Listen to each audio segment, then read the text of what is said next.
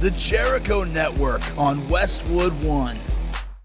The following program is presented by the Jericho Network in association with Podcast One. Podcast One presents Rock Talk. Rock Talk with Mitch LaFon. All the rockers, all the stories. This is incredible. Now, here's your host, respected rock journalist, Mitch LaFon. Welcome back to Rock Talk with Mitch LaFon. Joining me on this episode from the band Warrant, it is Robert Mason. The new album is Harder, Louder, Faster. And on the other side, we've got one of my personal favorites from Canada, Honeymoon Suite. New album is Hands Up. It is absolutely glorious. Before we get into that, of course, we have news from Bill Leverty of Higher Firehouse. Always a pleasure to hear from Bill. And I just want to recount a quick experience. At the end of April, I got to see L.A. Guns, the reunited L.A. Guns with Tracy Guns and Michael Grant, who was in the End Ever After before, and Phil Lewis at the Brass Monkey in Ottawa. And I must say, I have seen L.A. Guns over the last 20 years countless amounts of times. I mean, just unbelievable, all kinds of lineups. I mean, I've seen all 87 members. Well, I'm being facetious. There's only 86 members. But no. And I have to say, this Tracy Guns, Phil Lewis, Michael Grant fronted version of the band is absolutely spectacular. I mean, I just haven't seen them this good. And I don't mean that to be disparaging, because they've been absolutely great in the past. But wow. I mean, just wow. Tracy and Michael play off of each other as if they were, Brad Whitford and Joe Perry, for crying out loud. It is just absolutely glorious. Also, please, while you're listening to this, do yourself a favor, or do me a favor, actually, and check out some of the past episodes that we've had here on Rock Talk with Andy Summers of The Police, Frank Marino of Mahogany Rush, Ian Pace of Deep Purple, Ricky Rocket of Poison. Great episodes, and I'd hate for you to miss out on those coming up. I've got Scott Gorham of Thin Lizzy, Mick Box of Uriah Heep, and just a whole bunch of other great stuff coming up. So please keep tuning in. And with that, I will give you the one, the only, from Firehouse, with your rock news, Bill Leverty. All right, thanks, Mitch. And here's the news. Great White have teamed up with their original producer, Michael Wagoner, to deliver the new 10-song Full Circle album. It comes out June 2nd and brings the listeners back to the band's early 80s roots. Also on the Great White front, singer Terry Luce has released his third solo album. Gypsy Dreams is a cover album of classic and hard rock favorites with Latin and flamenco flavorings. Terry covers such tracks as Whole Lotta Love by Led Zeppelin, Def Leppard's Love Bites, Black Sabbath's Heaven and Hell, and more. The album is available now. Finally, a lot of people are wondering, how successful has the Guns N' Roses Reformation been? Well, according to Billboard's latest box scores, the band's continuing 2016-2017 tour, which welcomed Slash and Duff McKagan back to the fold, has grossed over $230 million so far. It is estimated that the tour will gross $500 million by the time it wraps up. Expect new music from the band soon. And that's it from here. Thanks a lot, guys. Back to you, Mitch. You're listening to Rock Talk with Mitch LaFon. Rock Talk. And, of course, a big thank you to Bill Leverty of Firehouse for our rock news. You can, of course, check out Bill at Leverty.com. And, of course, while you're checking stuff out, please head over to Twitter and check me out at Mitch LaFon, MITCHLAFON. And on Instagram, at Mitch_LaFon. And with that, a quick correction. The Warrant album is actually Louder, Harder, Faster. Made a quick little mistake at the front of the episode. But, let us get right over to Robert Mason. I love Robert. I've known him for many, many years. I loved the Rockaholic album. I thought he was a great choice. In fact, I think in the present, not in the past, I think he is a great choice for Warrant. In fact, the perfect choice for Warrant. He brings such an energy and a verve to the whole kind of thing that they do, which is kick-ass rock and roll. So there we go. Without further ado, let's get right into this. Here is the one, the only, Robert Mason. We are speaking with Warrant singer Robert Mason. The new album is Louder, Harder, Faster. Comes out In May 12th. May 12th on Frontier Records. And I've had a chance to hear it, and let me tell you, it is absolutely phenomenal. Some of the best work from the band. So congratulations on that. Talk to me a little bit about putting this together. When you get into the studio and you're working on new songs, how much of the past are you thinking, okay, we need to have a cherry pie, or is it, no, let's just go do what we do and come up with the best sort of 10 or 12 songs? Mitch, it's a combination of both. And hear me out. Obviously, the band has a legacy of songs, and everybody who knows the band at all and knows what we're up to these days knows that, like you said, put the Rockaholic record out a few years ago. I feel personally blessed in a lot of ways to be in this band and have that opportunity. Frontiers is great to us, and you know, we sit in the songwriting process, and I can say selfishly, I don't really say we need to have a this or that from certain time period. Who is the same person today that they were in the late 80s or early 90s? You know, we get a little longer in the tooth. You learn more. I mean, I know I'm older. I might not be wiser, but I'm older. And there's an indelible history that I embrace. I know songs need to appeal to Warrant fans, but at the same time, we will just say, come on, we're just going to throw a bunch of ideas up, see who likes what, finish the ones we love, and put them out when we're ready. I did, however, want to sort of bridge the gap, and that, you know, come on, this is up for debate and up to the listener's ear, but I love certain aspects of the Cherry Pie record, and I love the Dog Eat Dog record. Particularly, they switched producers. They had done 2 records with Beau Hill. Dog Eat Dog was done with Michael Wagner, and I love Michael Wagner. So the great things he did on that record, I think, are guitar tones. Joey Allen playing those solos, plays his ass off on that record. He really does. And he shines, the band shines. The songs are really cool, and I think largely unappreciated in the overall spectrum, because the garden variety fan will think, you know, okay, Heaven, Down Boys, you know, Sometimes She Cries, Cherry, you know, the songs like that off the first 2 records. But personally, being in the Lynch Mob and being direct support for Warrant in arenas in 92, 93, I got to hear all those Dog Eat Dog songs the first times they got played live out. So I wanted our record, the Louder, Harder record, to just kind of fall between those 2 if I could.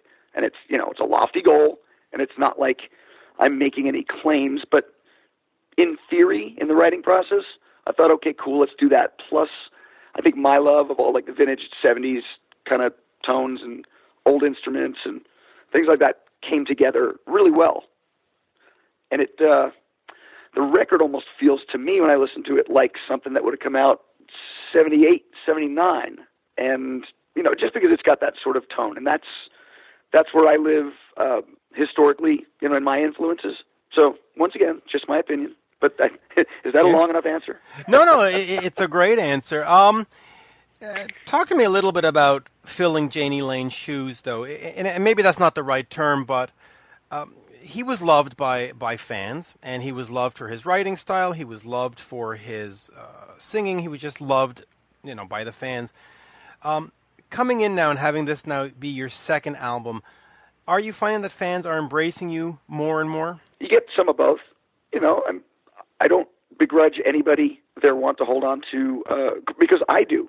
Like I told you, I was the guy who would play our set, go grab a shower, go to catering, and run up and stand on usually Monitor World, so stage left, Joey's side, and watch Warrant. And Jani and I were friends.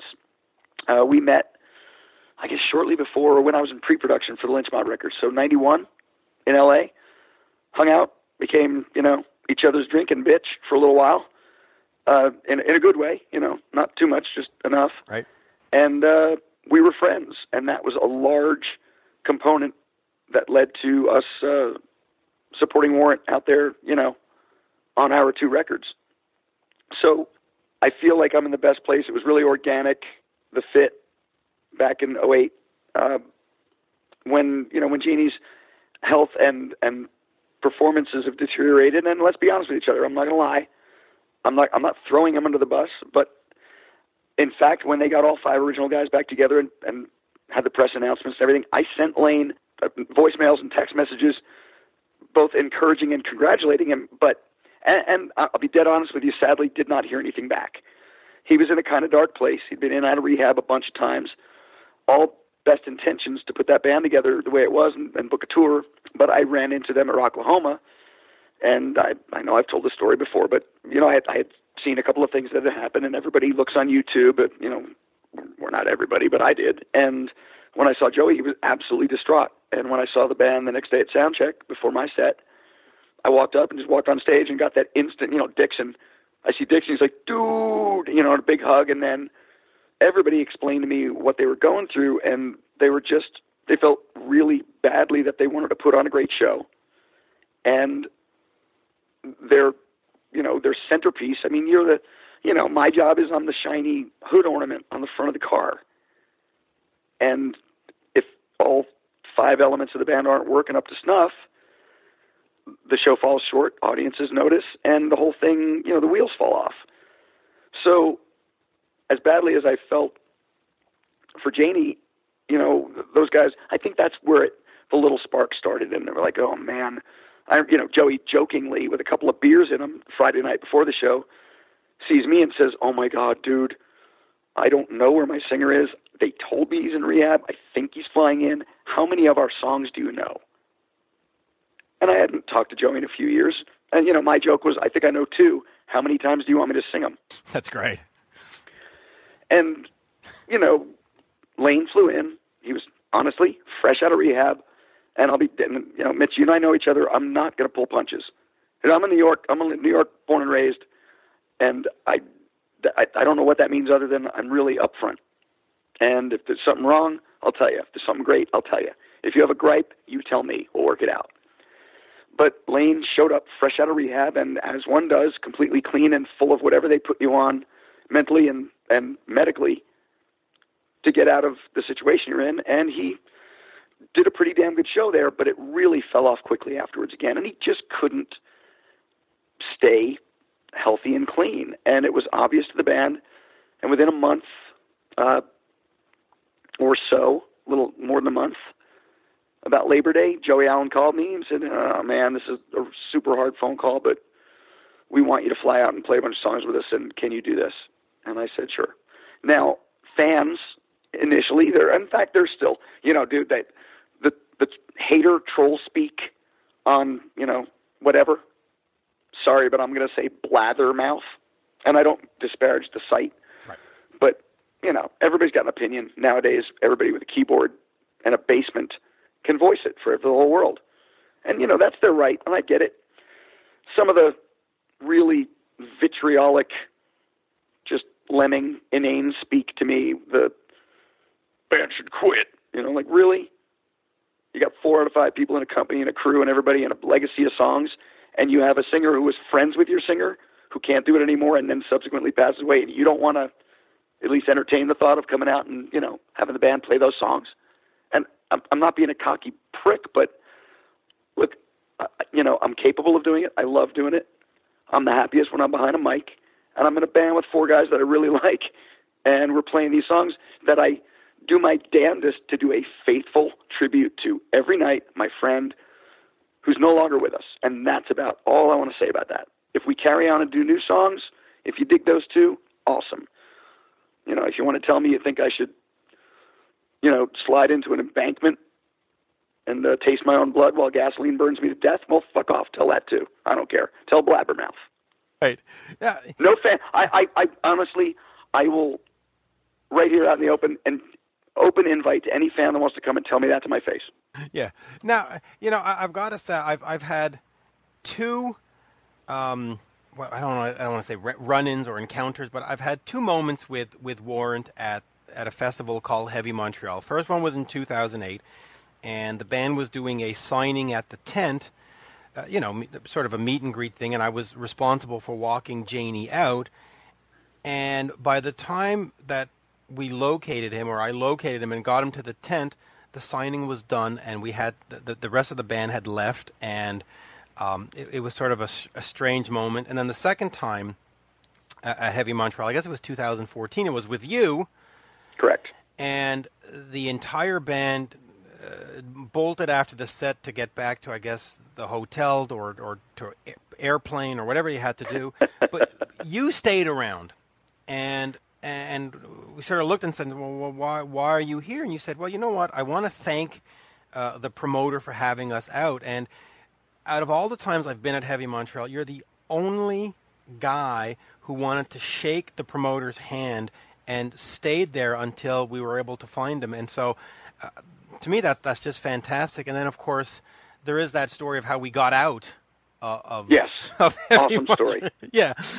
Here's the thing, Mitch. I don't hate on anybody's automobile, but the car I'm sitting in right now in my garage, so I can get a little quiet time here, and because it's not such a hot day in Arizona, I'm sitting in the passenger seat, which I never do. I've been in the passenger seat once in this car, and it was because Bob Bondurant was driving it. And it's my '65 Shelby Cobra. Nice. So, and I'm not to brag, but I wish that I'd had that car to take around the lap. I'd have probably even let you drive the damn thing, because we got to get out of the Heavy Montreal event on the racetrack. That's where the cones directed us. So right. And I think we made a mistake. Did we drive around the whole damn thing once? Well, here's the thing. It is the official Formula One racetrack that is connected to the site. So, I mean, this is where you've had all the big racers. And no, we drove around once, but it's sort of, they forced us to drive around once. So, yeah, it was quite interesting driving around the Formula One racetrack in a whatever it was, Volkswagen or whatever, to get you out. But well, as for that, I don't mean to cut you off, but as for the subject matter before, I was having a great day. It was a beautiful day in Montreal. It was a cool event. It was my first time there, and running into like Jericho, and running into Corey Taylor, and just being able to reconnect with a bunch of guys that I knew. And plus, dude, at that gig, catering was awesome. I think everybody should have thanked them just for the catering.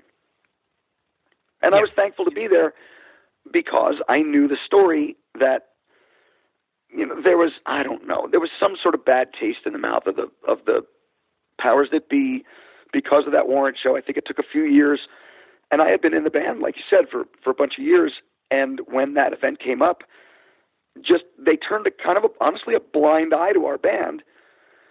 Until they realized, okay, I think our agency and somebody else and a few fans or somebody was large in part responsible for kind of turning them around and saying, okay, we'll give this band a chance. So honestly, a lot was at stake for us, and I wanted to go out there, and I'll make no mistake, no false modesty here. I'm hell-bent when I go out on stage to do the best job possible, but I think we had a little more to prove that night. Or afternoon is the case, maybe. I think it was late afternoon, early evening when we went on. So, and after that, I was thankful. It was a cool environment, great atmosphere, and I honestly wanted to say thanks for having us. Yeah, it really is one of the greatest festivals. They do such a great job. This year they're taking it off, though, because there's other stuff, but it'll be back in 2018. But speaking about the band, because what I really want to get to here is that was my first time seeing you with the band live, and I just thought you delivered an incredible performance. And I've had a chance to check out other shows and YouTube and this and that, and it seems as though the band musically, and now I'm talking about, Stephen and Eric and Jerry, musically they're delivering better than they ever have. And I don't mean to disparage the 80s and 90s, but they just seem more focused, have a greater urgency, a greater purpose. Is that something that you're noticing from them as well? And is that something that you think at some point is worth capturing on CD or DVD or just to get that out there and have your voices on the classic songs and let fans hear the new songs, but in a live context? Yeah, haters be damned. I'd love to do that. We've been approached by Frontiers entertaining that possibility. They talked about doing a show overseas, and we kind of came back at them with, well, why don't we do it really right and spend the whole budget on the damn thing and do it in the States so we don't have to spend any money on airfare, and just get it great out here. I'd love to do that, man. Anywhere, anytime. I mean, any live show is great for me, but to put something out there, I suppose, I mean, I don't want to be too presumptuous to think that fans would want that. Some might. I mean, those records still stand to me. And honestly, I got home and I think VH1 or MTV was doing the Headbangers Ball 30th anniversary. And I turn on my TV when I get home, flew home into Phoenix. I get back to my house from the airport, turn on the TV, fire up the laptop, and I start doing business and, catching up, get a cup of coffee, and Down Boys comes on. And I'm like, really? I just left all these guys in Tacoma like a few hours ago.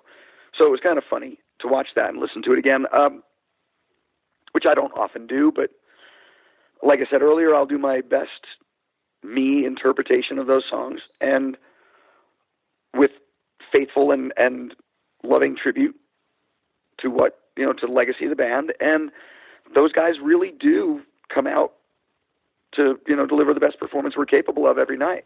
They really do. Every one of us. Yeah. So, yep. Man, maybe. I don't know. Take a poll. I'll do it. I think it would be worth capturing. Now, we've talked about doing the justice to these old songs, but let's talk about some songs that you were involved with and that you can sort of stand up and be proud of here. Diamonds and Debris by the band Cry of Love. Yes. Your friend and mine, Mitch Joel, claims it's one of the best albums of the 90s and that your singing is phenomenal on the album, which I agree with.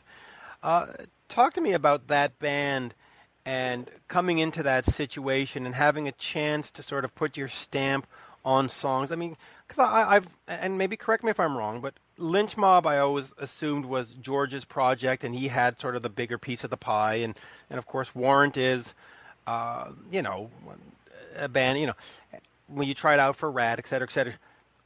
What was it like for Cry of Love and getting into that situation? Well, originally, we were all friends through our A&R connections in New York City.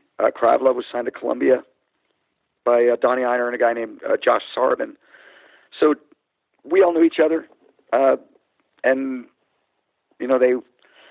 I flew down to North Carolina before, 94, maybe late 94, early 95. And met with them, and they were really having a struggle with whether the guy they were having, who was having problems, whether or not he was going to be their singer anymore. And just on a whim, I flew out to Raleigh and spent a week with them, sat around, played some songs, played a bunch of stuff that we all loved, wrote a little bit, and they were really on the fence. And they even said so, Audley and I had a talk. It's like, man, we just don't know what to do right now. We're really confused. The record company's giving us a lot of pressure. And then I got the Ozzy gig, like within a few months, and I was gone for the better part of a year. And the Cry of Love things kind of died on the vine, and Audley was continuing to write songs. He's a great songwriter, an amazing guitar player. All those guys, still love those three guys to death. They are, consummate musicians and Southern gentlemen. But fast forward rather to, about June or July of 96, I was in Detroit in a hotel, and Audley Freed calls me and says, hey, man, Donnie called me. He wants to make this record. You're our guy. I got a bunch of material. Can I start sending you songs? And can you quit Ozzy and go join Cry of Love and make a record with us? And, that's how it happened in my brain. And I wanted to be a frontman again. I've been out with Oz for about a year, man behind the curtain kind of thing, not really talking about it to anybody. And it was one of those, it was like a secret weapon kind of thing. And I love those people dearly, and I was paid well, and got to see the world and elsewhere, like they say in Spinal Tap. And I went to Sharon and Oz and said, I want to be a frontman again, and I've got this opportunity. It's on the same label. I asked Sharon to call Donnie Ienner and work out all the business stuff, and we kind of sat there in the same room and made a pact to get the Ozzy train through as much of the summer as possible. And I did. My last show was Donington. It was August of 96. And they released me and, wished me well, and I got home for a week and flew right back out to Raleigh and made that Cry of Love record. So I don't know, did I answer the question or did I just ramble?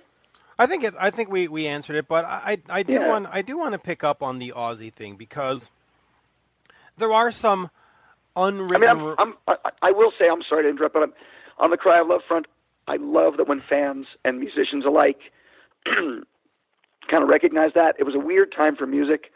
The band kind of got lost in the sauce, did Allman Brothers openers and Cheap Trick openers and a bunch of things, and we just kind of decided ourselves to just disband it, and we all remained friends and went 4 separate ways. But I'm fiercely proud of that record. It tapped into a lot of my earlier influences that nobody ever got to hear. Now, you say Lynch Mob and you say the Warrant thing. I was a writer and a contributing writer on both of those. George is big on music, but lyrics and melodies, largely are mine, and then Mick and Ant on the Lynch Mob record, and Keith Olsen. On the Warrant record, same kind of thing. I mean, Rockaholic record, I wrote a lot of that stuff, and I think 4 or 5 songs pretty much intact from my demos, arrangement, everything got on that record with a little tweak here and there, and everybody plays their parts and embellishes it and makes it their own. Kind of the same thing with this record, although Dixon and I wrote a ton for the Louder, Harder, Faster record together. I think I only did a couple of songs that ended up, kind of mine, basically. But right. But okay, I'm sorry, the Ozzy thing. No, I'm just trying to remember what song you did on Louder, Harder, Faster. The piano song. You and My Life. You and My Life. Yeah, because we were talking about that a couple of weeks ago, and just explain to the fans that are listening what exactly happened there, because it is a great song, and oh man, thank you. Yeah, it really is. It really just and I excuse that I don't remember all the names. I hear all these music all the time, but talk to me about the piano on that and how that came about and putting that song together, because if I remember correctly from our conversation a couple of weeks ago, you were very, very proud of how that came out and how you put that together and musically. I mean, this sounds really gratuitous and yes. selfish, but yeah. But that's how I set it up, right? You kind of did. Yeah. Yeah, okay, so let's have an Ozzy tie-in. So on the Ozzy tour, I decided, I had a house in Phoenix, obviously I'm gone a lot. I came home on a week break. I found a vintage piano at a piano broker in Arizona, and I bought a 1926 Chickering grand piano. So basically, thank you, Ozzy, for allowing me to buy a beautiful vintage piano. Had it redone. It's still in my house. It's 2 houses later. It's in this house now.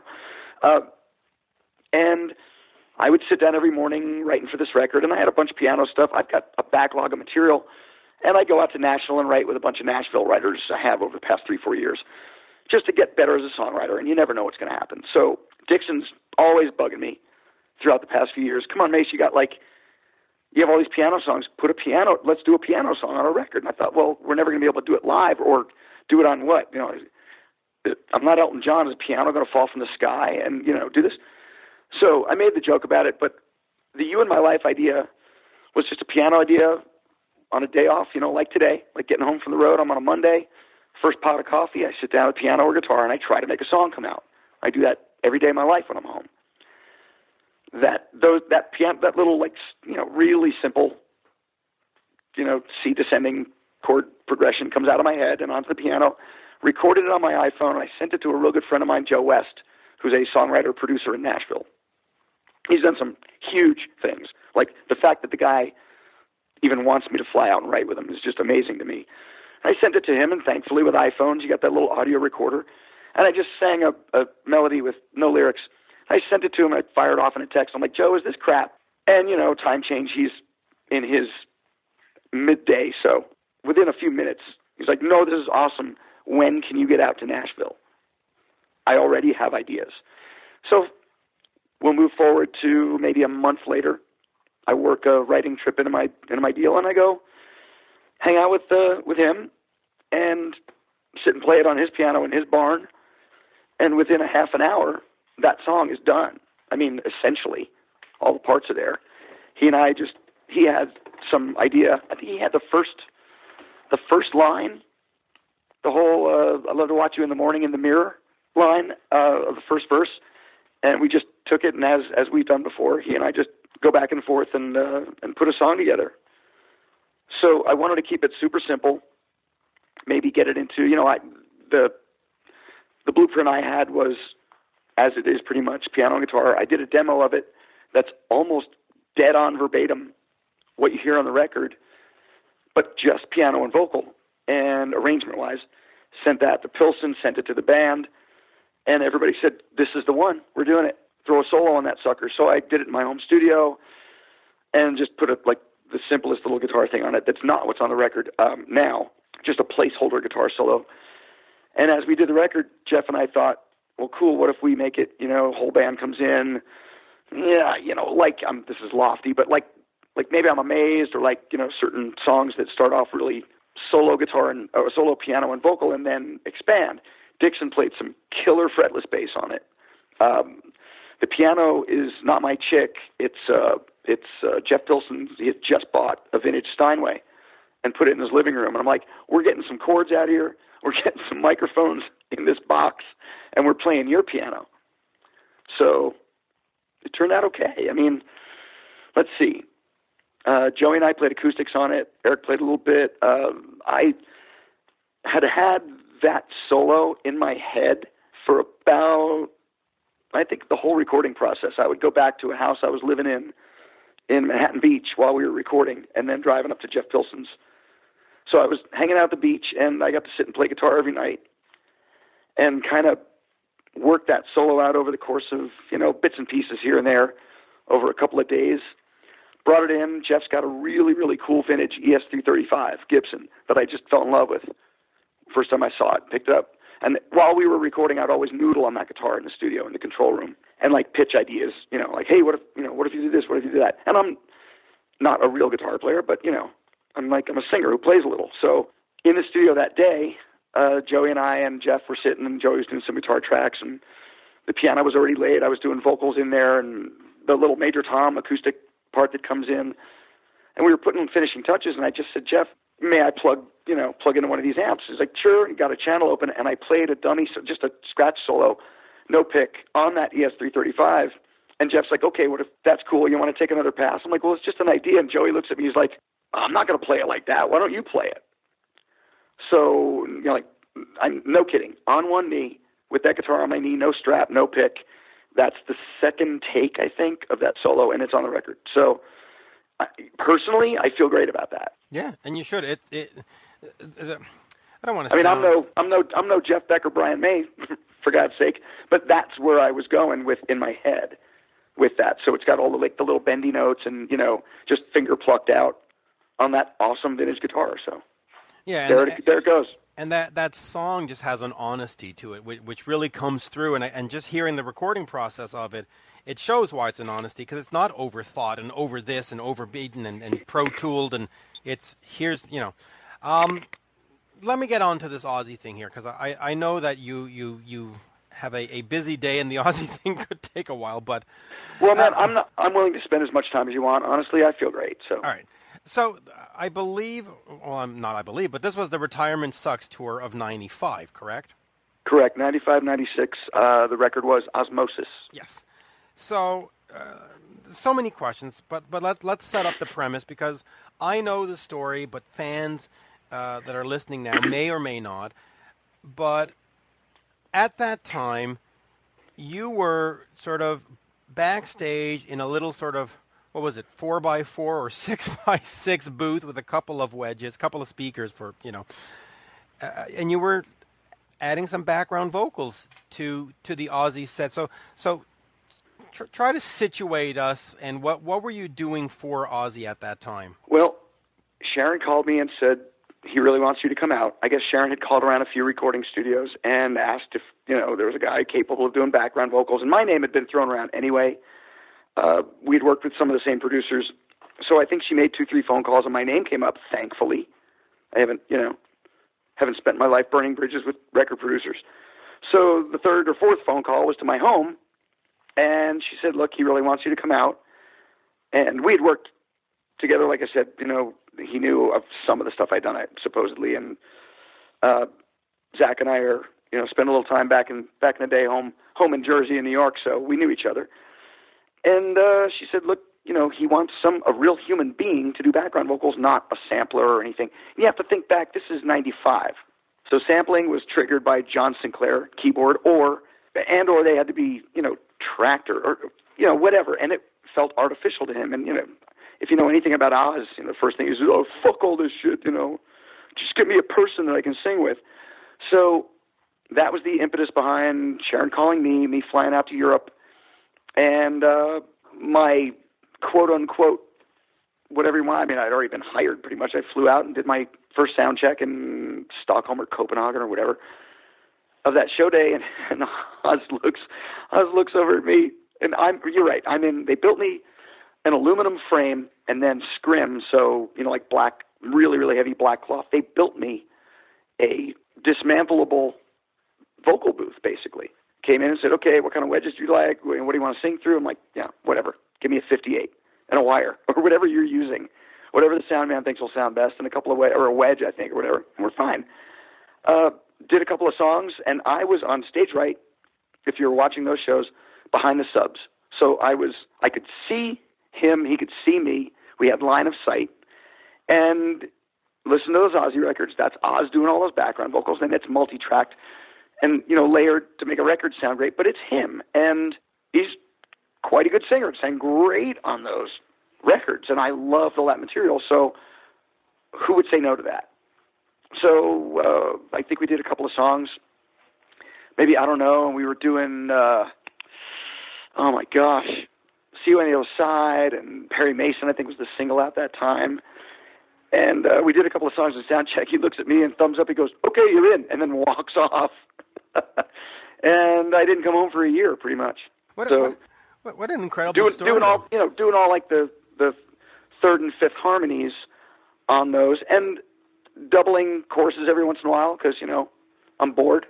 I mean, I would sing the whole damn night and just let them take whatever they wanted. Soundman would have a couple of tracks of me or a track of me or whatever, and, he had a live person to sing harmony with, and our love for Bowie and the Beatles. And I remember when there was an Annie Lennox record that Ozzy was listening to like the whole time. Every time I would see him in his room, he had a little band room off the side of ours to afford him some privacy. And then in hotels, I'd walk by hotels and we'd be on the same floor, and his doors would be wide open to his room. And him on a life cycle, or boxing against the wall in a pair of boxing. He's like, hey, Rob, fancy a cup of tea, come on in. We'd sit and watch the History Channel or whatever and talk about music. It was the coolest thing.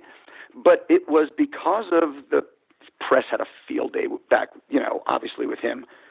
This is pre the Osbournes TV show and all that stuff. They wanted just the least amount of, shit to fly around as possible. So I was kept under the radar, which I was cool with. I don't have to do press. And I got to do, those 16 or 18, whatever, Ozzy and Black Sabbath songs 4 or 5 nights a week in arenas around the world for about a year. Nice work if you can get it. But It became the legend of the quote-unquote tent guy, I think. And a really funny story. Years later, on the Cry Love tour, we were playing doing support Cheap Trick, I think. Oh, yeah, it had to be Cheap Trick. And this is where Robert's battery on his phone cut out, but fear not, I called him back, and we got the story. So let us continue with the one, the only, Robert Mason. Go ahead. Well, so let's see.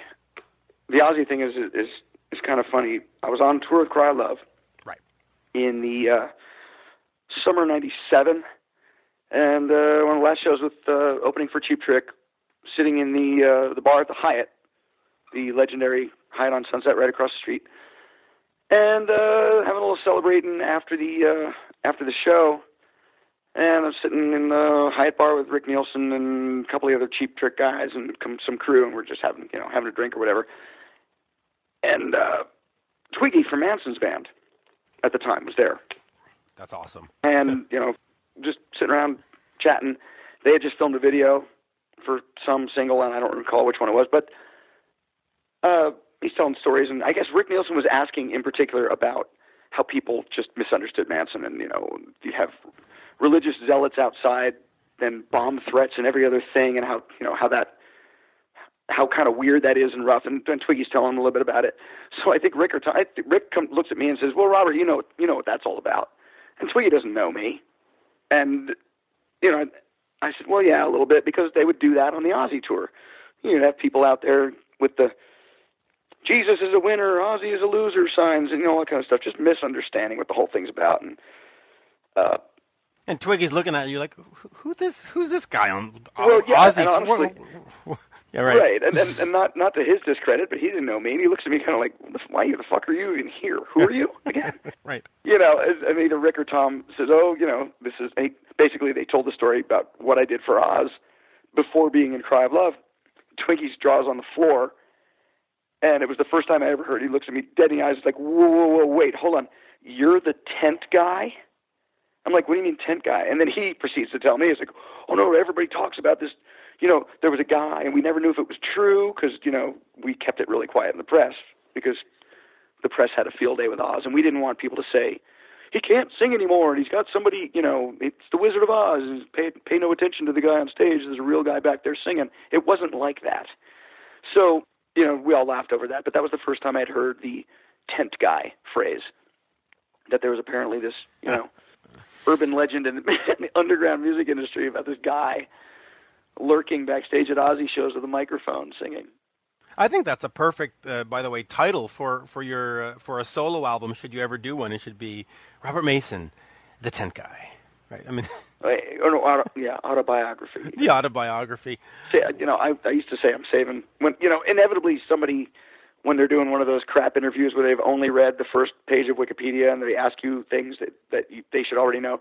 One of those silly questions is, "What's the craziest thing that ever happened on the road?" And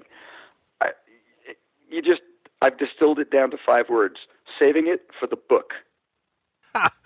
That's the greatest just thing. To get off the topic and let them, here, ask me a smart question.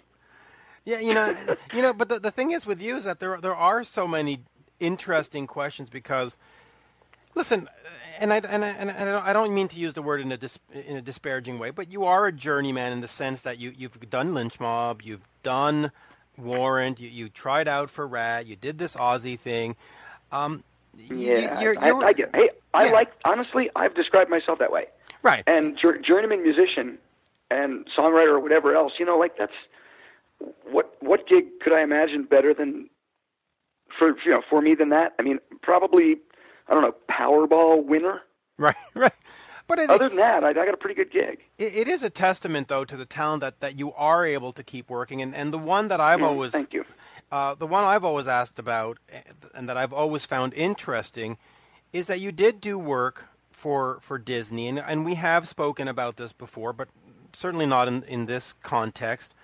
Talk to me just about being a working musician and having to do all these sort of different gigs. And let's talk about that Disney one real quick. What did you do for them? And, how is important is it to just sort of keep working, sort of to keep sane and to keep food on the table, right? Well, it's that constant art versus commerce, and I like capitalism and earning a living doing what I love and not having to, I don't know, I'm not, and here I am, I'm not being disparaging to any other profession. Yeah, like not having to be a rock journalist or something.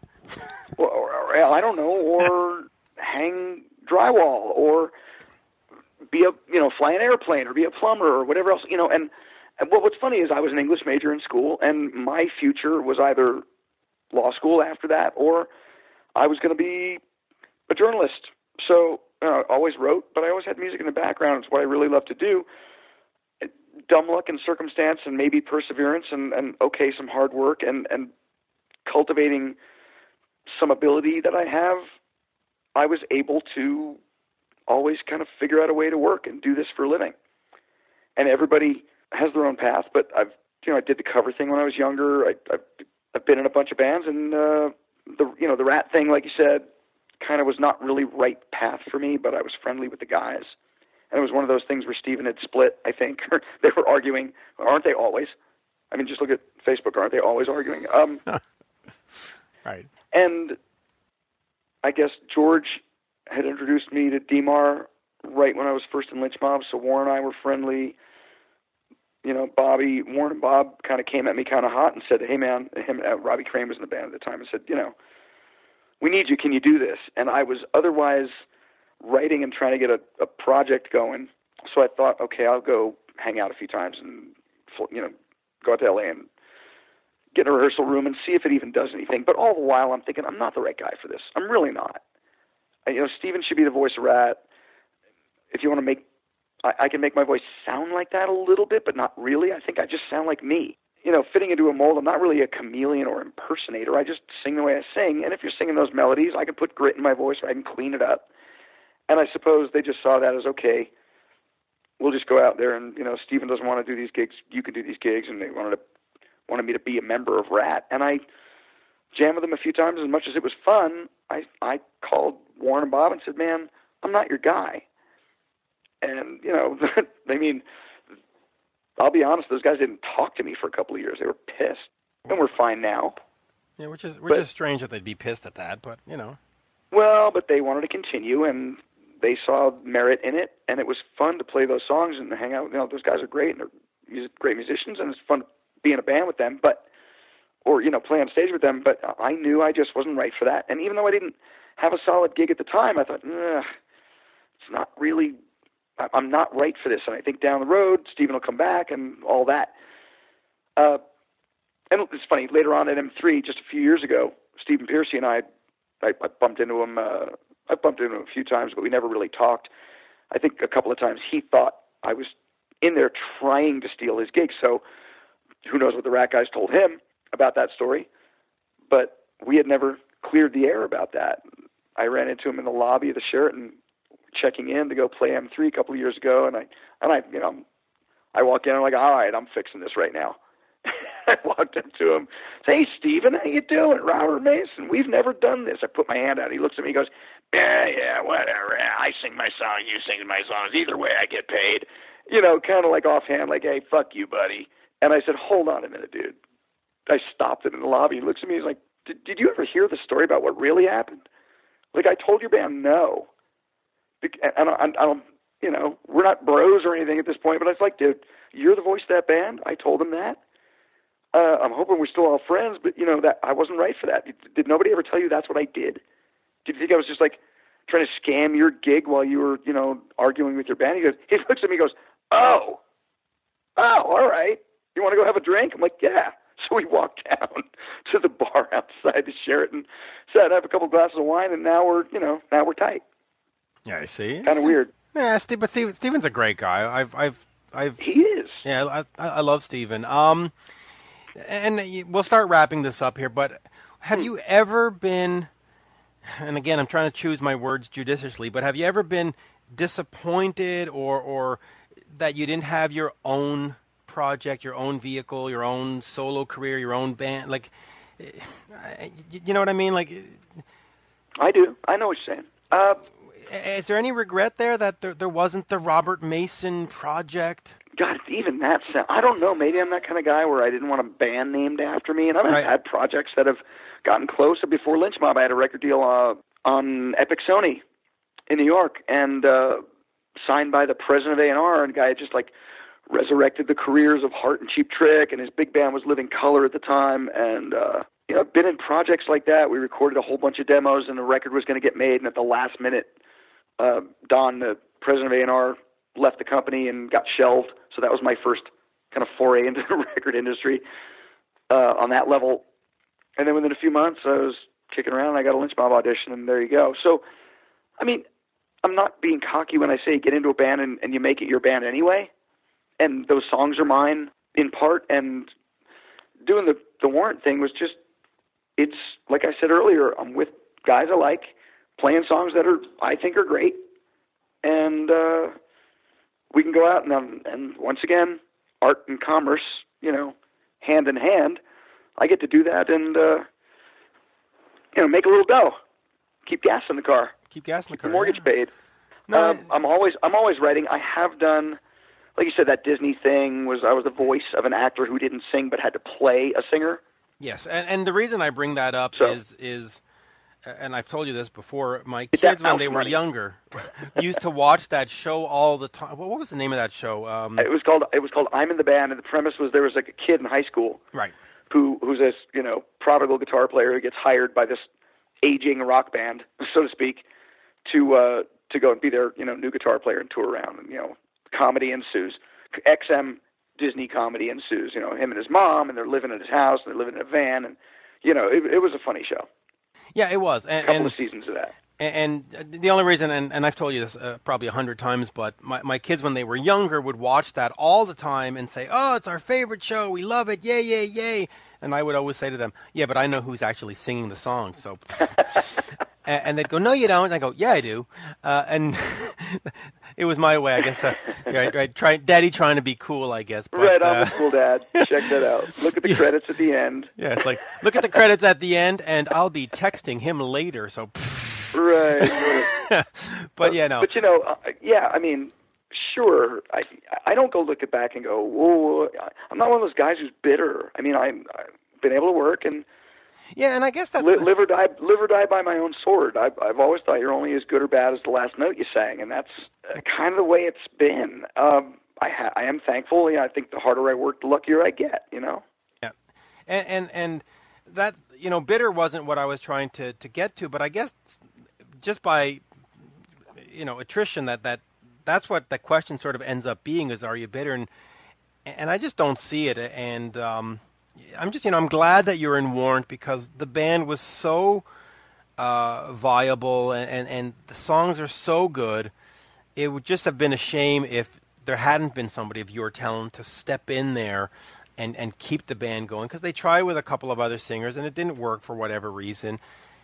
And with you, it just works. It just works. And boy, they really they got a great guy when they hired you. That's high praise. I appreciate it. Thank you. Yeah, and louder, harder, faster is, by the way, one of the best albums that they have made. Is certainly in the post Janie era. That is by far true. Well, I'll take that. Yeah, yeah, and listen, there you go. And then I'll finish with this on the Ozzy gig, because we sort of glossed over it in some parts. You were singing along the whole night with him. Is that was what you were saying?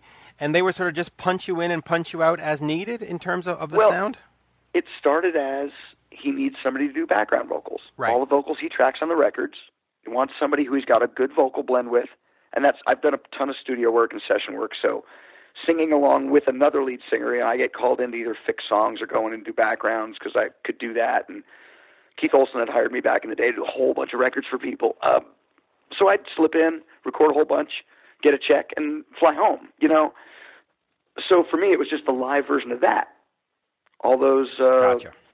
Ozzy songs, not too much on the Black Sabbath, but a lot of the Ozzy songs have background vocals. And then, as Mick Jagger's got a guy. He's got, doesn't he have Bernard and Lisa Fisher doing like those background vocals live for the Stones? Yeah. Bernard Fowler, is it? Yeah, I believe it is. So it's not unheard of to have somebody come in there and because the live versions are so produced and the audience has those as their memory. Right. To have big multi-track lead vocals come in for choruses or whatever. Sometimes I would double choruses as well. And I think I did that one night kind of on my own. And Oz comes up and Oz and Greg Price, the sound guy, and they both said, "Oh, that was cool when you like doubled the chorus of whatever, where I wasn't required to sing a harmony." And they said, Oz would just come up and he's like, "Oh, that was cool. You're doing that from now on forever now, every night." So it was kind of like my workload got heavier as I was on that tour, I guess, but it was fun. Was there? And it adds to the show and makes everybody happy, and isn't that why everybody's there? I mean, it's still Ozzy's voice out there. Yeah, and that's what's important about these shows is, at the end of the day, fans are paying a lot of money to see a good show, and I don't know how you want to qualify it as smoke and mirrors or trickery or whatever, but at the end of the day, they want to hear a good show, and well, I think it's trickery when. Right. I'm sorry to interrupt. No, go ahead. I'm sorry. No, but fans will read about this or they'll hear about this, and they've said, and they're like, "Oh my God!" But you know what?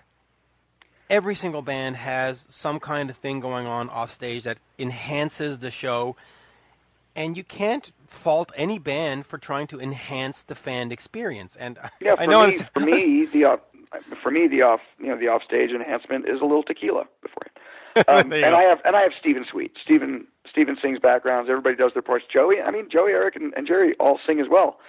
There's a lot of that gang vocal stuff. I mean, personally, do we use any backing tracks? No. But I have 5 guys. And I figure, fuck it, Mitch, let's just go out there and, rock out. Right.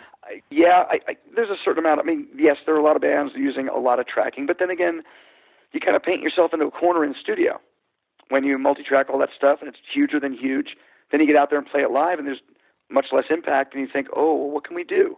And then somebody magically says, well, we have the master tracks, or we have this, we can play behind you. And then you got the drummer playing to a click, and then you've got, and that was the thing that Oz didn't want to do. And, at that time, it was just smart. I mean, there's no trickery involved at all. I mean, yeah, they hid me behind, the main reason. And it's funny, Oz and Sharon came to me and kind of said, initially, Ozzy has only ever had 4 people on stage, really. If you think about it, there you go, that's true.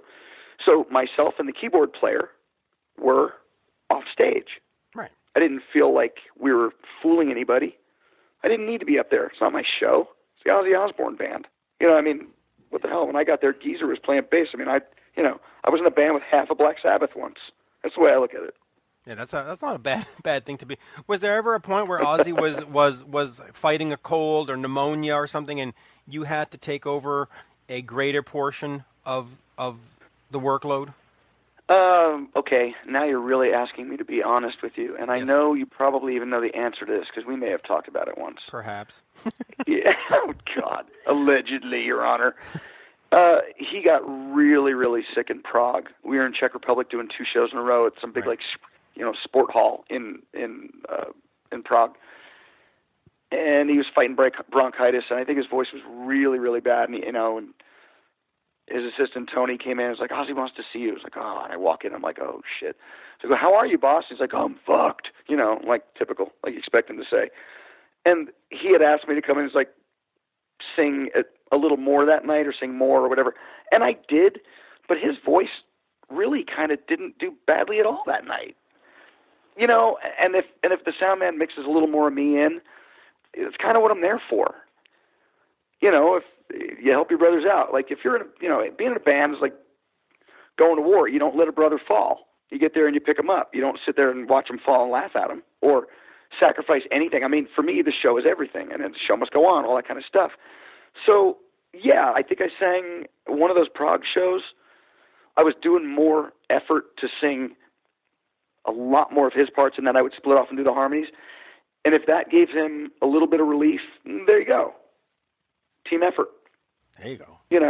And that, I think that's where it started. And I liked doing it so much. I think I might have just been like the oversinger guy, like so happy to have that gig that I just sang pretty much a lot of the stuff. So, right. Yeah, and lots of bands using straight up, 80 and 90 tracks of Pro Tools, and I'm not pissing in their Slurpee because they do that. Yeah. And by the way, the Osmosis tour or the Retirement Sucks tour, whatever you want to call it, I just thought it was. He used to call it the Sobriety Sucks tour. I'm sure it does. Yeah, no, but it was a great tour. I really enjoyed that album, and I know a lot of people seem to put down Osmosis, and I don't know why, but I think it was a great album, and of course. Live, you had Alex Skolnick on it at some point. You had Dean Castronovo, you had Joe Holmes. The lineups came in and out, but Mike Inez was there. Geezer was right. Yeah, Mikey.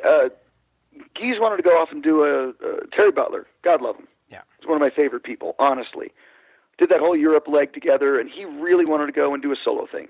It was called GZR at the time.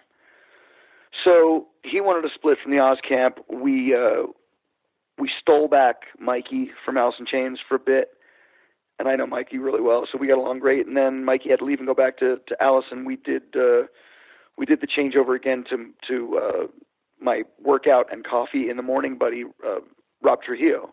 And We got Rob, and at the same time, Randy, honestly, Castillo was let go, and Mike Borden stepped in, who's amazing. Yeah.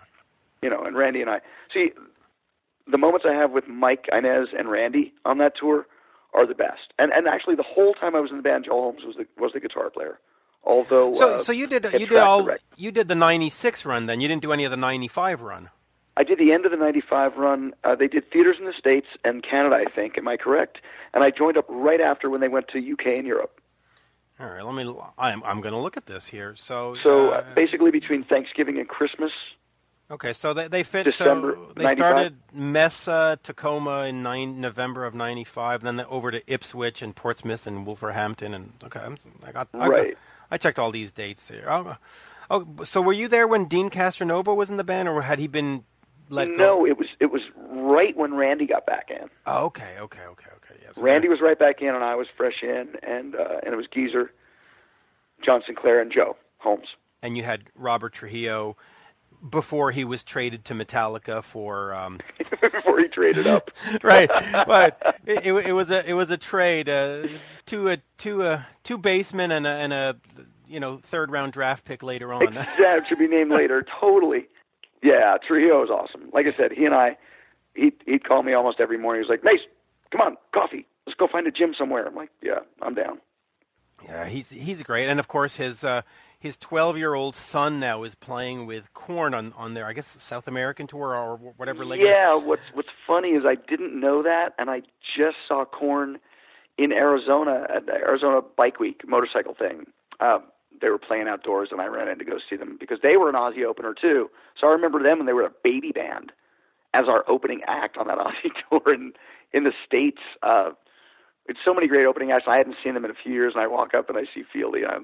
He's, I guess they're doing, it might have been Ray's drum solo. And I see Fieldy off the side of the stage, right? And I walk up to him, and I've got my hair under a hat, and we're all older, look different. So I walk up and I'm like, yo, dude, remember that guy? Just like in his ear, like I'm being the annoying fan in his ear while he's just waiting to walk back on stage. Remember that guy? He used to sing like backgrounds with Ozzy, and he was in a tent, and like nobody knew who he was, and he whips around, I was like, yeah, and he sees me, he goes, oh fuck, really? So I get to hang out with those guys the other night. That's great. Yeah, no, great band. I could do this for another hour, but I know. So could I. Sorry. Well, no, it's fine. We'll leave it at Warrant, Louder, Harder, Faster, coming out May 12th. We're really excited. Like I said, I'm honestly. Thank you very much. Thanks to everybody in the band who gave me a lot of leeway to kind of make this record my own, make these songs that we kind of wrote on. Like I said, mostly together, me and Dixon, and everybody throws their hat in. Joey's got ideas, Steven's got ideas, Eric's got ideas, and it's cool to have something out. It gives me, I think it offers me a little more legitimacy with fans. Maybe it does, maybe it doesn't. But I, once again, am kind of fiercely proud of the vocal performances on this record. So, opinions vary. We'll see what happens.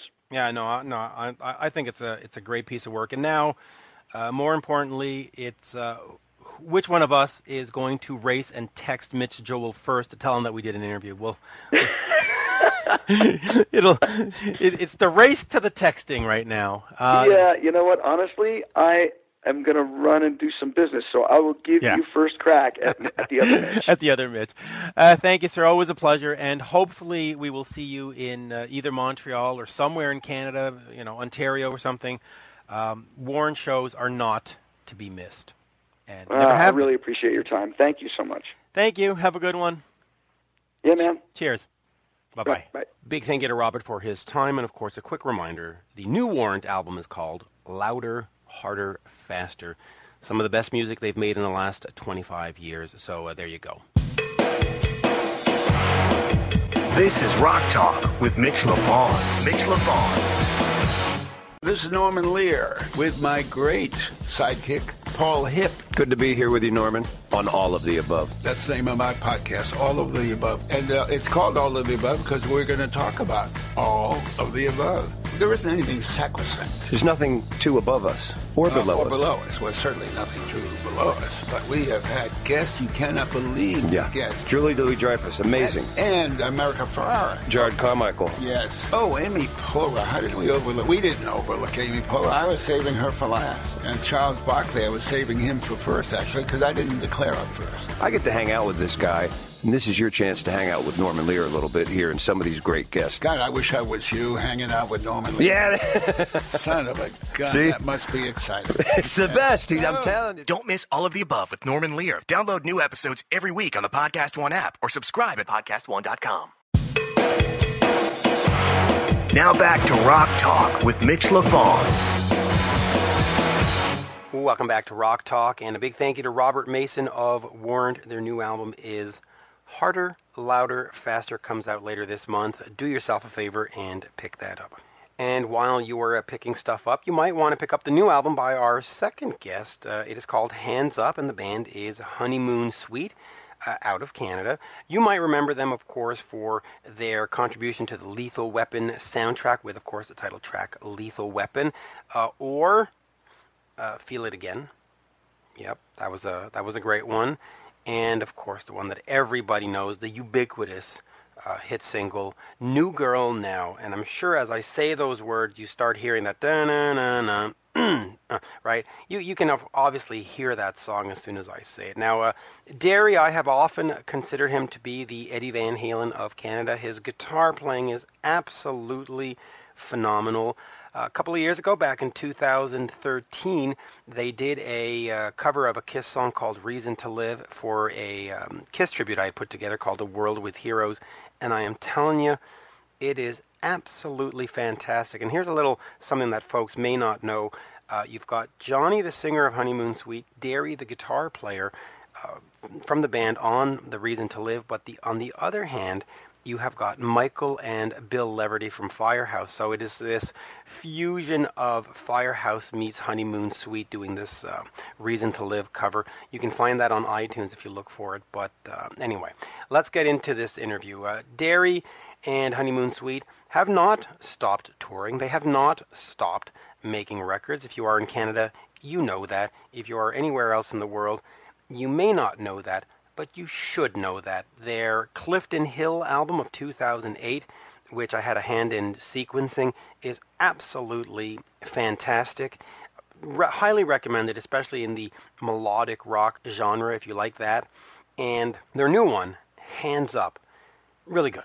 It just great. Great fun. I mean, that's the kind of album that you buy and you roll down the windows and you throw over the top. You know, you pop open the top if you have that, or if not, you punch a hole in the ceiling and roof and make your own instant sunroof. But it's great.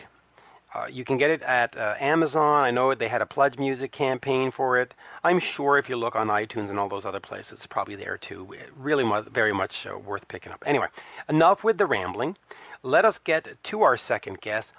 From Honeymoon Suite, the one, the only, guitarist Derry Grehan. We are speaking with guitarist Derry Grehan of the band Honeymoon Suite, a great Canadian band that I've been a fan of for so many years. Derry, always a pleasure to talk to you. We're here to talk about your new album, by the way. Likewise, man. Good to be talking to you again, Mitch. Yeah, you know, I've years ago, back in the early 80s, I discovered, of course, Honeymoon Suite through New Girl Now, and then The Big Prize, that whole 1985, which was my high school graduation year. That was the tape in the car. That was it. There was nothing else. And I still have, All Along You Knew. That song, it's the song for me. So, great memories. Thank you. Great memories. But let's before we get into the past and we start talking about New Girl Now and Feel It Again and Lethal Weapon and all the stuff that you're known for, let's talk about this new album, Hands Up. You did the Pledge Music thing.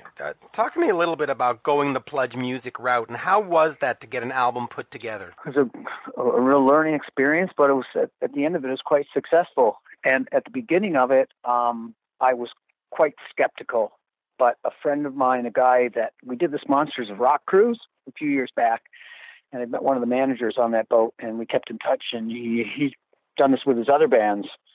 And he suggested you really should look into this if you're thinking an album. So we just kept communicating. One thing led to another, and we launched it. I brought it to the guys. We'd been writing anyways, and it was just a long process, but, successful one. And I'm glad we did it. And it shows, at the end of the day, how much support that the band has. It's really encouraging because this is people, directly giving you money or investing their money in your album. Your fans it's a direct connection, and I like that. Yeah, and it's sort of in the hope that you deliver, because as you're raising the money, in a sense, there is a chance that you don't get to the goal and that nothing happens. And so it really is this, we believe in you, and we're going to invest our fandom and our money in what you're about to deliver. Does it change how you approach making the album at all? Wondering whether it's going to get to the 100% or not? Does it change anything in the process of putting an album together? No, because you've made a commitment, and you have people investing their money, and they made a commitment to you. So it's like when we were signed to a label, I like deadlines. If the label says we need a record delivered in 3 months, then I'll give you a record in 3 months. So I take those commitments seriously, and I like to have deadlines because it gets people off their butts, and you can set a schedule. Because musicians without a schedule, that's not a good thing.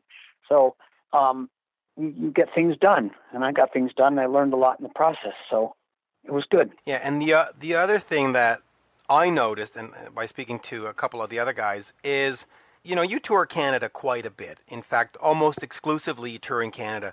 When you do the Pledge Music thing, and you see fans ordering it from Germany and from England, that's got to be a great feeling. It is, and that's this new age that we're living in, as opposed to like when you're talking about 1985 earlier, which was a great time, but there was no internet then, and it's not like it is now. The whole industry's changed where we can reach people around the world instantly and get fans pledging from everywhere: Japan, Australia, Germany. So you're kind of you feel that connectivity. And it's inspiring. It really is. So talk to me in terms of musically, because when you do have the record company back in the day, and you do have the A&R guy or AOR guy saying, hey, we need a song that's for radio, and we need a song that's for this, and we need a song for MTV and Much Music, here you sort of have total freedom. Does it change the sound of the band? Does it change the kind of songs you want to make? Or are you comfortable saying, no, we are Honeymoon Suite, this is what a Honeymoon Suite song should sound like, and so you sort of stick to that? How do you approach it musically? Well, you have to remember what you are and what your brand is, and I hate the word brand, but your sound, and the reason why people love you and they love the songs and the Johnny's voice, there's a sound there, and you got to stay true to that. You try and change with the times, it's going to sound like you did. So we did a lot of writing on this album with Sean Kelly, who I'm sure you know. Yep, I know Sean very well. Yeah. Guitarist and great songwriter. So it was the first time that Johnny and I did some three-way writing. So the ideas were flowing, and it was really good like that. We pushed each other, and I wanted to make the songs truly Honeymoon Suite, just melodic rock. And like our previous records, I wanted all the songs to be different from each other in some way, so you get that variety that you've always gotten. And I think we achieved it.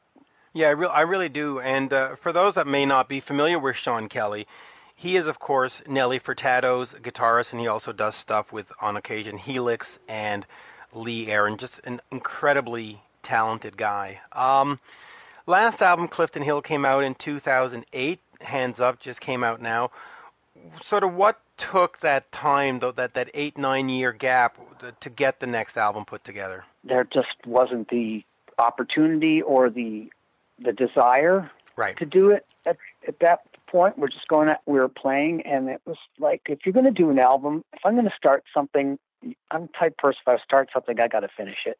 So I don't know, after a while, the circumstances just came together. We started working with Sean Kelly. Sean and I got back in touch, started doing other things, and then it kind of morphed into, why don't we start writing some songs with Johnny and you? And I've been doing a lot of writing, and it just kind of took on its own life. And then the Pledge thing came into play, where we had the opportunity to raise the money to record a proper album. one thing just led to another. And, sometimes when in life, sometimes things are just started falling in place and you don't question it. You just roll with it. Let's go back to some of the songs that especially fans in the States are going to be familiar with. New Girl Now. Great success in Canada, top 20. In the States, top 60. What do you remember about recording that song and putting it together? And just looking back on your career, what has it meant to you? It's meant a lot. I mean, that song is the one that started everything for us, basically. And you remember that the whole story of New Girl Now was just a demo submitted to the Q107 Homegrown Contest, 82, 83. We were just a bar band then, and we recorded a rough demo in Tom Tremuth's basement of that and Face to Face and Funny Business on a little 8-track. We sent it in, blah, blah, blah. It won the contest, got the labels out. And then we went to Phase 1 in Toronto once we got our budget to do it for real. And the bed tracks were all done in 2 weeks. Done really quickly, but it came out sounding great. What was it like in a nutshell? It was exciting. It was a dream. Our dream was coming true. We got signed. We're recording, and we might have a hit. And of course, it did become very popular. Talk to me about the impact it had in the States, because the band had some heat going on in the States, and now you're more sort of a Canadian-based band. Talk to me about how it went in the States and why now the States is more of a difficult market for you. You have to remember at the time the New Girl came out, it was 83, 84. It was the dawn of the video, and MTV had just started, Much Music.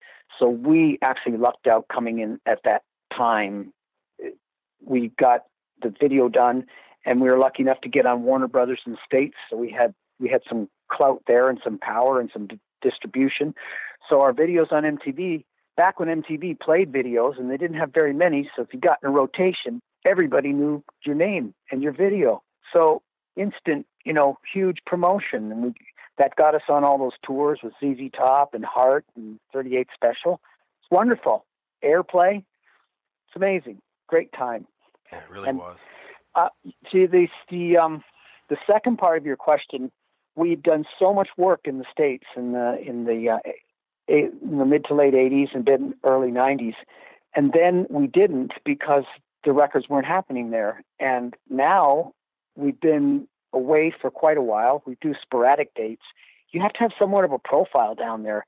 And the positive thing is so many bands of our era that are out touring now, of our genre, we just need to get on the right tour. We're trying to bring our profile up, and it's tough because you have to have the right promoter. But I feel that's coming because it's a great market. I love Canada, but I really want to play more down south. Yeah, I'd love to see it for you. Actually, I think you're, when you're looking at the melodic rock bands that are out there that are still touring, Bon Jovi, Def Leppard, and all those bands. To me, the Honeymoon Suite has always been in that league, in that category. I just think that musically and song crafting wise, you're as good as anything that those bands have done, and I certainly wish for you. Now, speaking of great albums, let me get over to The Big Prize. This is the album, like I just said before, 1985. That was it. Talk to me about working on that album and what you were trying to do with it, and some of the guests you had on it, including Ian Anderson from Jethro Tull, and of course Mickey Curry, who added some extra percussions, and he's of course done everything with Bryan Adams and Hall & Oates and all these other places. Talk to me about that album. Feel It Again, of course, being the great big hit, the big hit. Yeah, just. Oh man, well, just talk to me about putting that album together, because it is, to me, one of the best. I mean, if somebody said to me, Mitch, give me your top 10 albums of 1980s, this one is coming in there. Oh, thank you. Well, like I was saying, I touched on a little bit earlier, in some points in life when a series of things are just coming together, just, I don't know why, you just go with it. And that was such an amazing time around the time of the Big Prize. Don't forget, the first album had come out, and it was bang, platinum, double platinum Canada, sold hundreds of thousands in the States. So we had a big first record, which was amazing, but you ask any band, man, that second album better be good. It's got to be twice as good, and we knew that. We had that pressure. So then we meet Bruce Fairbairn, okay?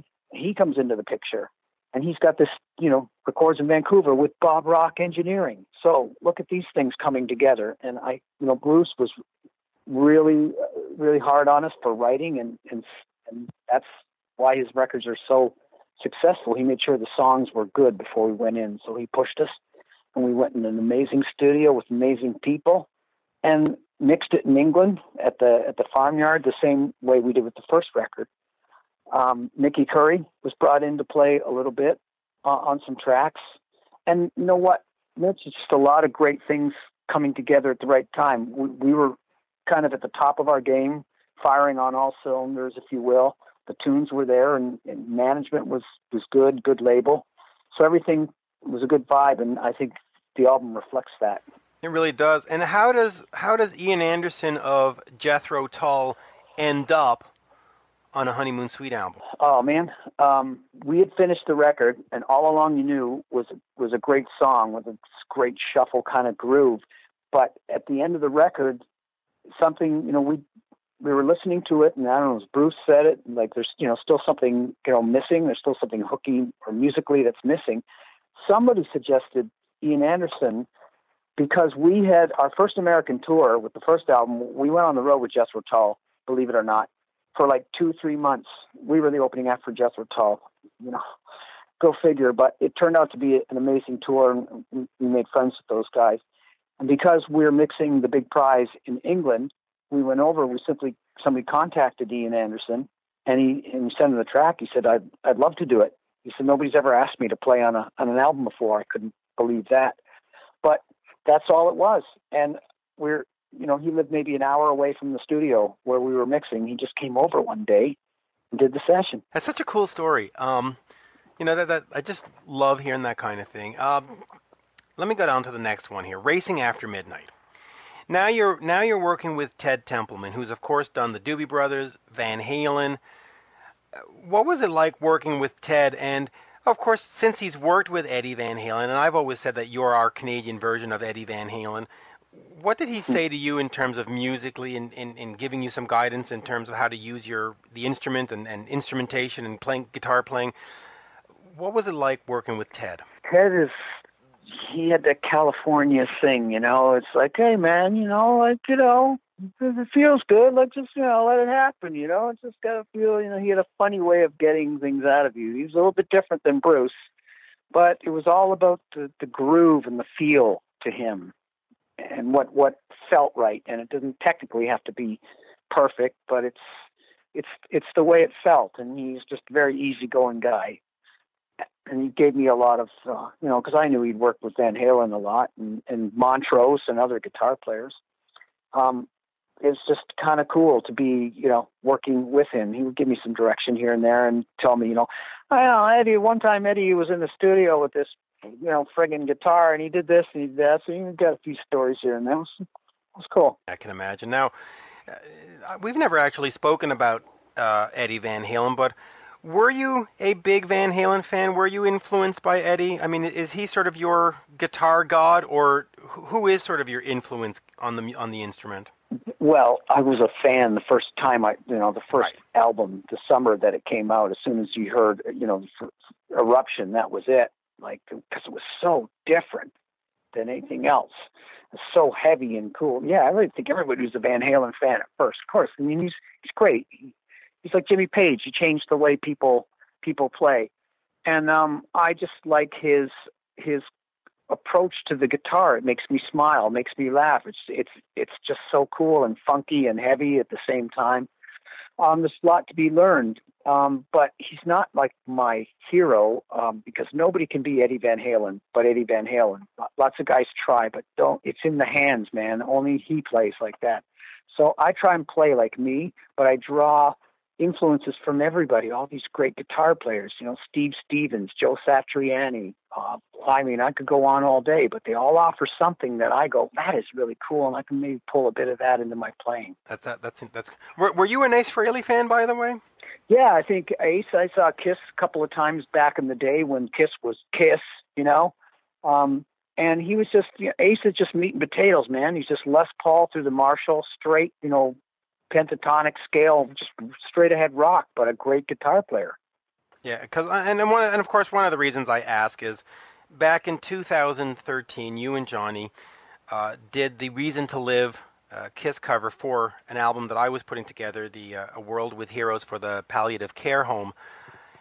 And I have to say, there are a few songs on that album where I prefer the cover versions to the original, and Honeymoon Suite's version of Reason to Live is by far better than the original version. And I've always wanted to tell you that because it just sounds right. You really got, you guys really just nailed it. What was it like putting that song together, by the way? Well, first off, thanks for thinking of us and, throwing it our way. I think Johnny did a great job. Oh, yes, he did. Nice of you to, yes, he did. That's nice. Yeah, well, that's nice of you to say. Those things are always kind of fun because they're a bit of a challenge when somebody comes in and says, can you cut this? And it was kind of like that when Ted brought Lethal Weapon into the room. But that one there, it was fun because I was talking to the guitar player in Firehouse for some reason about that. He was kind of helping me through that process, or maybe he did some tracks or something. But it was one of those first times that I started recording and started sending tracks around because we didn't all do it at the same place at the same time. And I thought I know what it was. Somebody was sending me tracks and I was putting my tracks on top. So it was really fun to kind of build it and then get Johnny's vocal on. And I thought in the end, we did it justice because I didn't want to just take it, as a demo and just record it and throw it back at you, and do a half-assed effort. So I thought it was good. And what I find amazing about the whole thing is Johnny kept stressing over the vocal. Oh, I can't sound like Paul Stanley. I can't sound like 1980s Paul Stanley. Oh, how dare you? And he nailed it. So it's just amazing to see sort of that tortured artist kind of thing going on, and yet it just sounds glorious, and it's just it's amazing. You did Go ahead. No, go ahead. I was going to move on to Lethal Weapon, but just finish your thought on Johnny and the tortured. On Johnny. Well, you've met Johnny. You know Johnny quite well. He takes his craft very seriously, especially his vocal. And if he's going to sing someone else's song, he really does his homework. Yeah. Does he do the same thing? Like when you're recording Hands Up, does Johnny sort of, I don't want to, for the lack of a better word, no disrespect, but does he stress over his vocals even on your albums and go, oh my God, I can do better? Is that just sort of his personality? Yeah, pretty much. He stresses is the operative word, but it just means that he takes it seriously, and he just wants to get things right. Yeah, and he does. So his personality. So let's head over to Lethal Weapon. I mean, a major motion picture in the 80s. Mel Gibson, Danny Glover, you cannot get bigger. Talk to me about the song, but also talk to me about how did that song get to you? How does, this major, Warner Brothers, discover a Canadian band out of Toronto and have them do the soundtrack song for their prime summer vehicle? Ted Templeman, Warner Brothers. Gotcha. Simple as that. Just timing. We were recording the Racing After Midnight. Most of that was done in L.A., and Ted was producing. But Ted was also the A&R guy at Warner Brothers down there. That was his day job. So he's running back and forth between the studio and his office. So Warner Brothers Pictures, of course, is right beside them. They're all affiliated, and Ted gets that stuff across his desk. Michael came and wrote the song, and the demo, I guess the film company, whoever the producer, was looking for a band to cut this demo of Lethal Weapon, which was just a piano vocal demo. And Ted, in his infinite wisdom, he's like, hey, I'm in the studio with this Canadian band right now. We got a great singer. Why don't I see what they can do with it? And we were getting so many opportunities coming our way for things like when I did the Pepsi commercial. Just when you're on a roll like that, you get these crazy opportunities coming with you, and it's kind of like the Jim Carrey movie. You can't say no, just say yes to yes to everything, and just roll with it. That's great. So the song then it was brought to you in a sort of semi-finished form, and then you guys honeymoon suited it, for the lack of a better word. But yeah, well, I'll tell you, Johnny hated it at first. Right. He's like, so it was to him, it was schmaltzy, and like if you'd heard the demo, yeah, it was definitely not honeymoon suite. But Ted kind of encouraged him to at least give it a shot, so we did. And the key word is just try it. Well, I'm pretty sure that both you and Johnny at this point are glad you did, because it did raise your profile. Now, the other thing that I find amazing about that song, because it is a great song, is the last few times I've seen you live, you haven't played it. Is there a reason to leave it out? And have you started playing it again? Johnny will put it in the set on occasion if he's feeling it, but it's really his call. And we have a lot of songs, and we're, it's not a bad problem, but we're lucky to have had so many hit songs or songs that people know that we can pack a whole set without and not do Lethal Weapon, and people won't feel shortchanged. But a lot of people do ask for it, and it's not an easy song for Johnny to sing. And if he's going to sing it, he wants to do it justice. So if his throat's feeling good and he's feeling good, we love playing it, and we will from time to time. Yeah, I'll certainly hope that I'll get to see it at some point this year. Now, from going forward from, let's say, the month of May onwards, what are the band's touring schedule? What does sort of the rest of 2017 look like for you? The dates, it's starting to fill up now. We're just in April now, and this spring and summer schedule is filling in nicely. The dates are on our Facebook page and on our website, and it's a lot of what we've been doing for the last while. It's fairs and festivals and more festivals and crazy stuff, and flying all over the place and having a blast in the summer, and just going out there playing. It's great. And we might have there's a tour in the fall. I don't think I can announce it now, but we're hoping that it comes together. So we'll make that announcement. That's going to be a good thing. That's going to happen next October. We're hoping it comes together. I think it's going to, and we'll announce that too. Yeah, I'm looking forward to that. Now, for those who don't know what the Facebook page is, it's facebook.com/HMS Live. Facebook.com HMS Live. So people check that out. And then we'll finish on this. You've done a few of the cruises. Get out on the boat and stuff. Talk to me a little about that cruise experience. How is that from the fans' perspective? You've got all your favorite bands on a cruise, and you're in the sunshine, and you're drinking, and it's just a party. How is it from the band's perspective to be on those cruises? It was great. I was always kind of wanting to do one, and I loved it. It was it's not the crazy 4-day party you think it is. Not for the bands, because we're shuffled around and we have to do this and do that and can play 2 or 3 times. So you're keeping pretty busy. And anyways, at the end of the day, it was great for me. It's amazing because there's so many great guitar players on one boat, and they're just down in the lounge. The accessibility you have to all these players, to not only see them up close at a jam, but to go up and talk to them afterwards. That was the coolest thing, because they can't get away. They're on a boat. But it was really cool. Yeah, it's got to be fun. And we'll finish with this. The song on Hands Up, Market Square, the new album, features your daughter, Leigh Marlene. What's it like, you start off back in the day with the first album and the big prize, and now your kid has grown up and is on an album with you. How is that as a dad to have your daughter singing with you? Well, what do you think? It's like, of course, I'm very, very proud of her.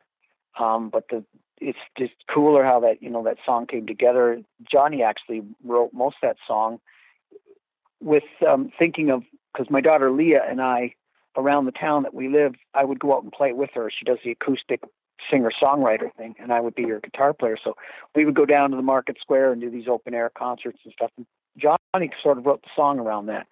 So when it was finished, I asked Leah if Johnny had actually brought it up. So maybe Leah wants to do a little vocal on this song. So I asked her, and she did it at my studio at home, and it came out great. So it's good for her, and it's good for us. I'm thrilled.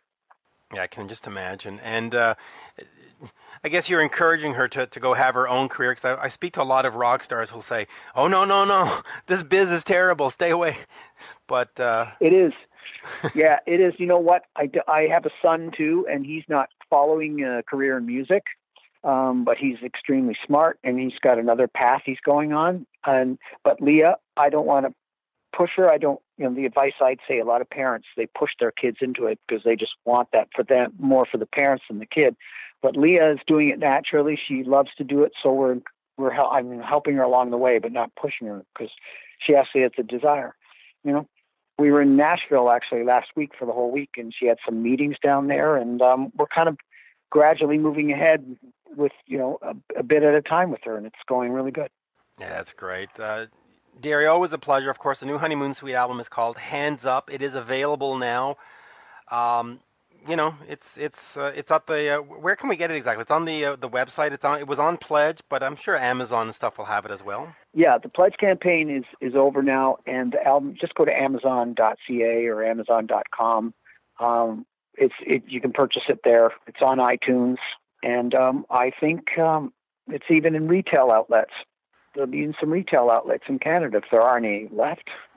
Yeah, before they all close. But no, it's a great sounding album.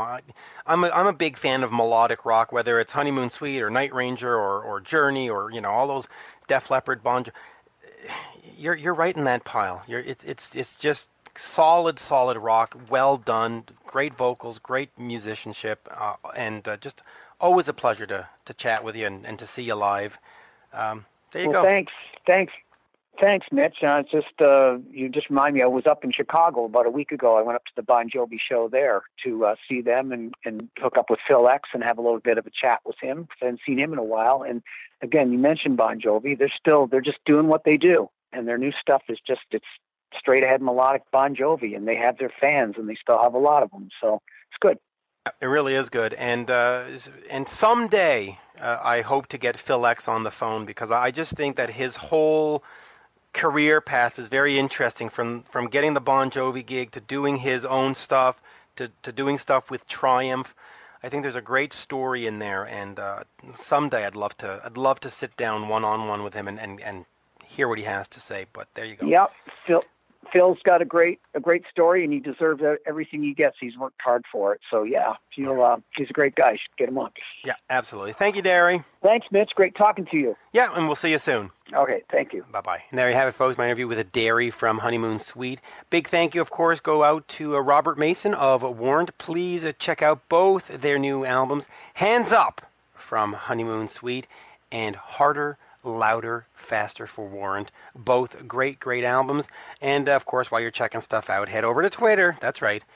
At Mitch Lafon, MITCHLAFON. It is so much fun. Tell your friends. I mean, really. Just say, hey, friends, follow this guy. You'll love it. And, of course, Instagram, at Mitch_Lafon. And all over the Internet, there is a wonderful thing called the Google. And you just put in the Mitch Lafon thing, and it's wow. It's like Christmas. Yeah, it's Christmas. That's what it is. It's just like Christmas. That's enough, right? That's enough. All right, we'll stop. Bye for now.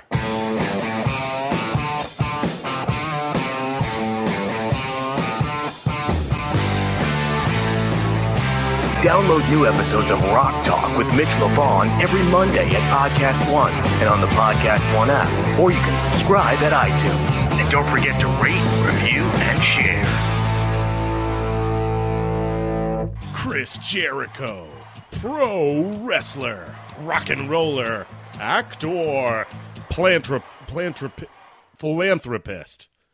He's the best. And now you can dress like the best at Chris Jericho's House of Scarves.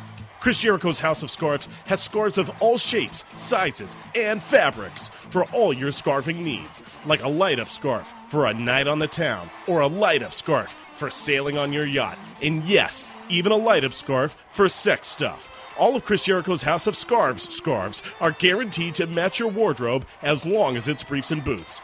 Just visit one of our 37 locations, all located within 5 minutes of Tampa's Dying Mall. And don't forget to tell them Team Tiger Awesome sent you. Chris Jericho's House of Scarves are not affiliated with Chris Jericho. Paid for by the Committee for the Advancement of Scarves. President Trump denies it. I'm Rita Foley with an AP News Minute.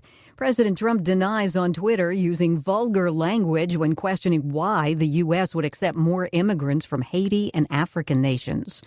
17 dead, 43 missing in Southern California after Tuesday's heavy rain and devastating mudslides.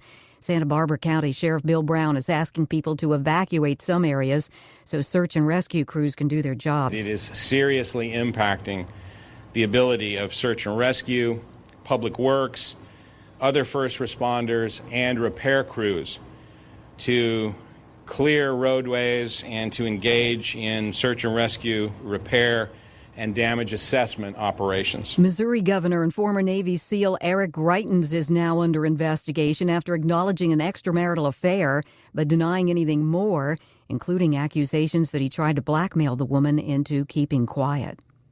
I'm Rita Foley.